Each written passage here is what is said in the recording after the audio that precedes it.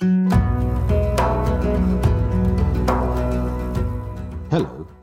and welcome to Passion and the Plague, a podcast from The Independent, where we take you back to a lockdown long ago.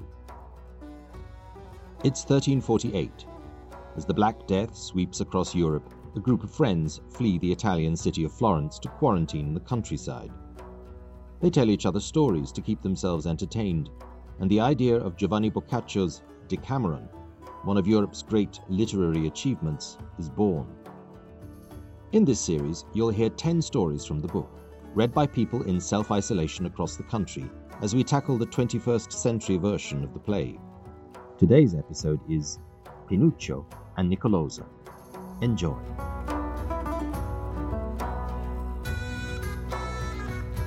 The next 2 days were Friday and Saturday, and so, as they'd done before, the friends refrained from the sort of pleasures they'd enjoyed on previous days.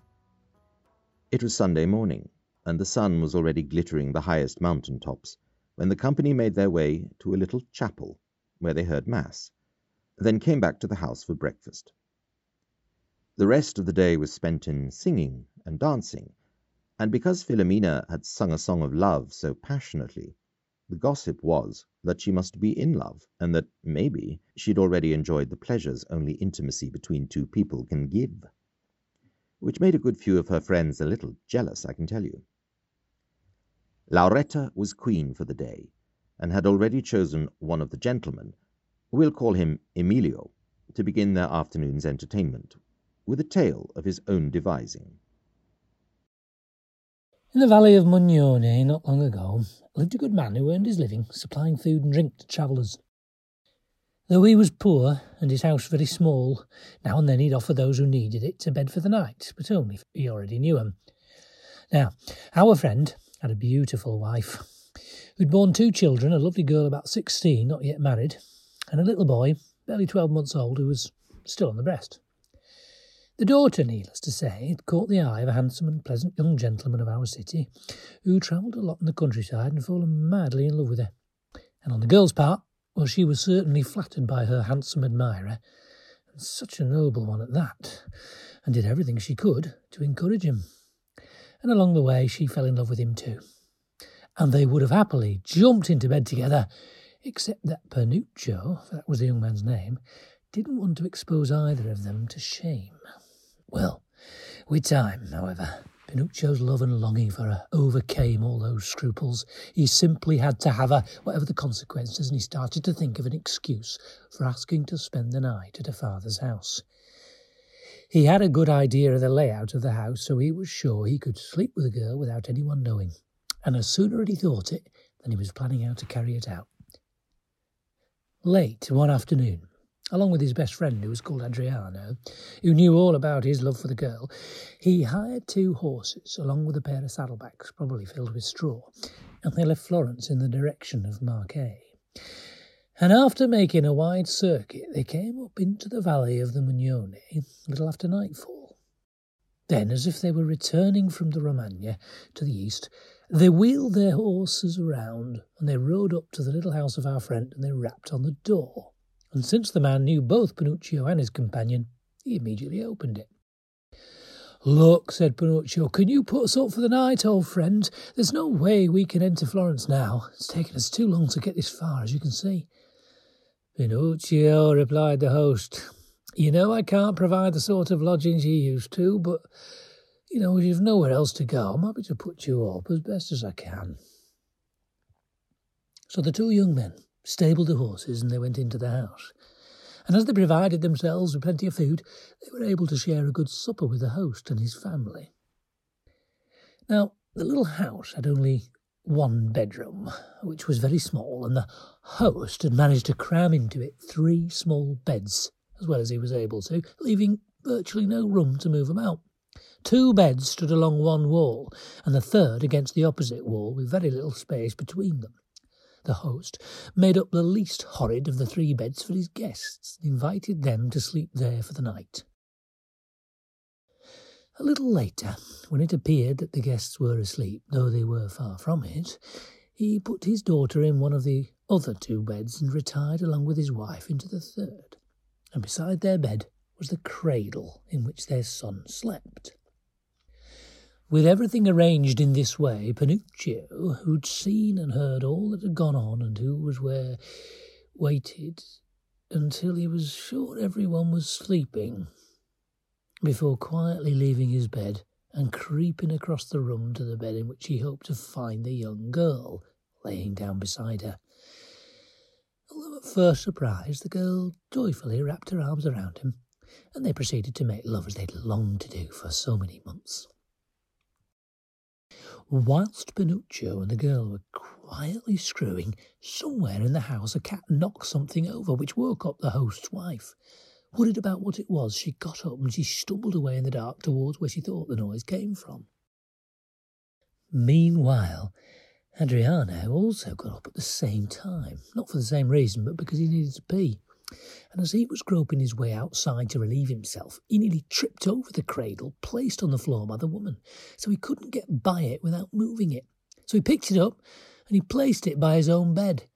And then, having had a piss, he returned to his bed without putting the cradle back to its original place. Now, the woman had by now discovered that nothing important had fallen, and without bothering to light a lamp, she swore at the cat and she shuffled back into the bedroom. She felt her way towards the bed in which her husband was lying, but not being able to find the cradle, she thought to herself, "What an arse I am. See what you've done. Good God, you nearly got into the guest's bed." And going on a little further, she found the cradle and slipped into the bed beside Adriano, thinking she was lying down with her husband. Adriano was far from asleep and noticed all of this, of course, making her more than welcome in his bed.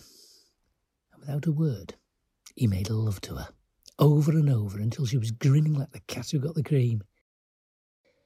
This, then, was how things stood when Pinocchio, who'd already had his sweet way with the girl but was now afraid of falling asleep beside her, left her warm nest to creep back to where Adriano lay.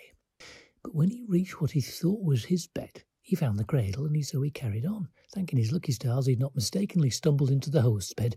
So in the end he did exactly what he'd been avoiding, and he got into bed with the host, who woke up when he felt him clambering in, and he was, of course, convinced that it was Adriano who lay beside him. So Pinocchio said, "Fuck me, I've had the best time with that girl, Nicolosa. Oh, better than any man had with any woman.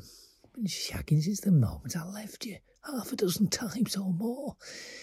The host heard all of this, to say the least, was far from pleased, and while he was wondering what the devil the young man was doing in his bed, his anger got the better of him, and he began to yell, "Pinocchio, you fucking snake in the grass! I can't imagine why you would have done such a thing to me, but by God, I'll pay you back for it!" Now, Pinocchio was not the cleverest of young men, and realising his mistake, rather than doing all he could to pour cold water on the fire by backtracking, he decided to make things worse.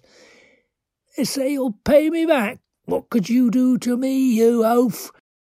The host's wife, still thinking she was with her husband, said to Adriano, "Good Lord, listen to our guests arguing with each other." Laughing, Adriano said, "Leave them to it. They drank way too much yesterday evening." But the good woman, thinking she could recognise her husband bellowing across the room and Adriano's voice beside her, finally worked out whose bed she was in.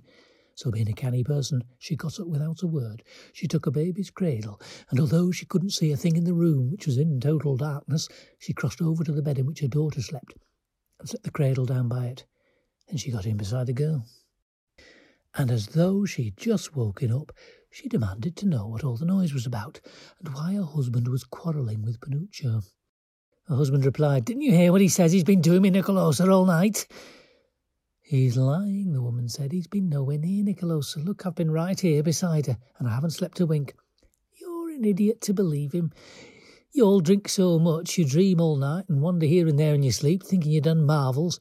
It's a shame you don't fall and break your necks. But what's Pinocchio doing with you? Why isn't he in his own bed?"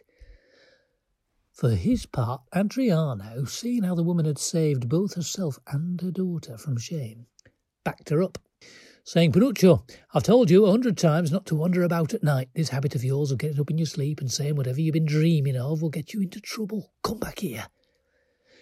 When he heard what his wife and Adriano said, the host began to think that Pinocchio had truly been dreaming, and grabbing his shoulder, he shook him and he yelled at him, "Pinocchio, wake up! Go back to your own bed!" Pinocchio had heard all of this, and now began to behave like a man who was still dreaming, throwing his leg over his host's, murmuring sweet nothings at which the host fell about laughing. Oh, at last, after a good shaking, he gave a decent enough performance of waking up and called out to Adriano, "What's up? Why are you shouting at me? Is it daytime?" "Yes," said Adriano, "come back here." Keeping up the show of being very drowsy, Pinocchio left his host's side and went back to bed with Adriano. When they got up in the morning, the host began to laugh and poke fun at him and his dreaming. And so, with a lot of joking, the two young men took their horses, loaded up the saddlebags, and drinking a glass of wine with their host, they remounted and went back to Florence, no less content with the way their adventures had turned out than with the actual adventures themselves. From then on, Pinocchio found other ways of spending time with Nicolosa, who assured her mother that he had definitely been dreaming.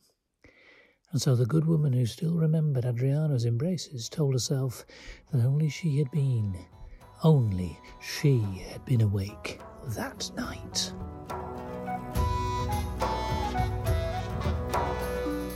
This episode of Passion and the Plague was narrated by me, Kevin Childs, and the storyteller, Emilio, was played by Chris Salisbury. Subscribe to this series on Apple Podcasts, Spotify, Acast, or wherever you listen so you'll never miss an episode. If you've enjoyed this story and want to read more from the Decameron, there's a link in the description to buy the book. Thank you for listening.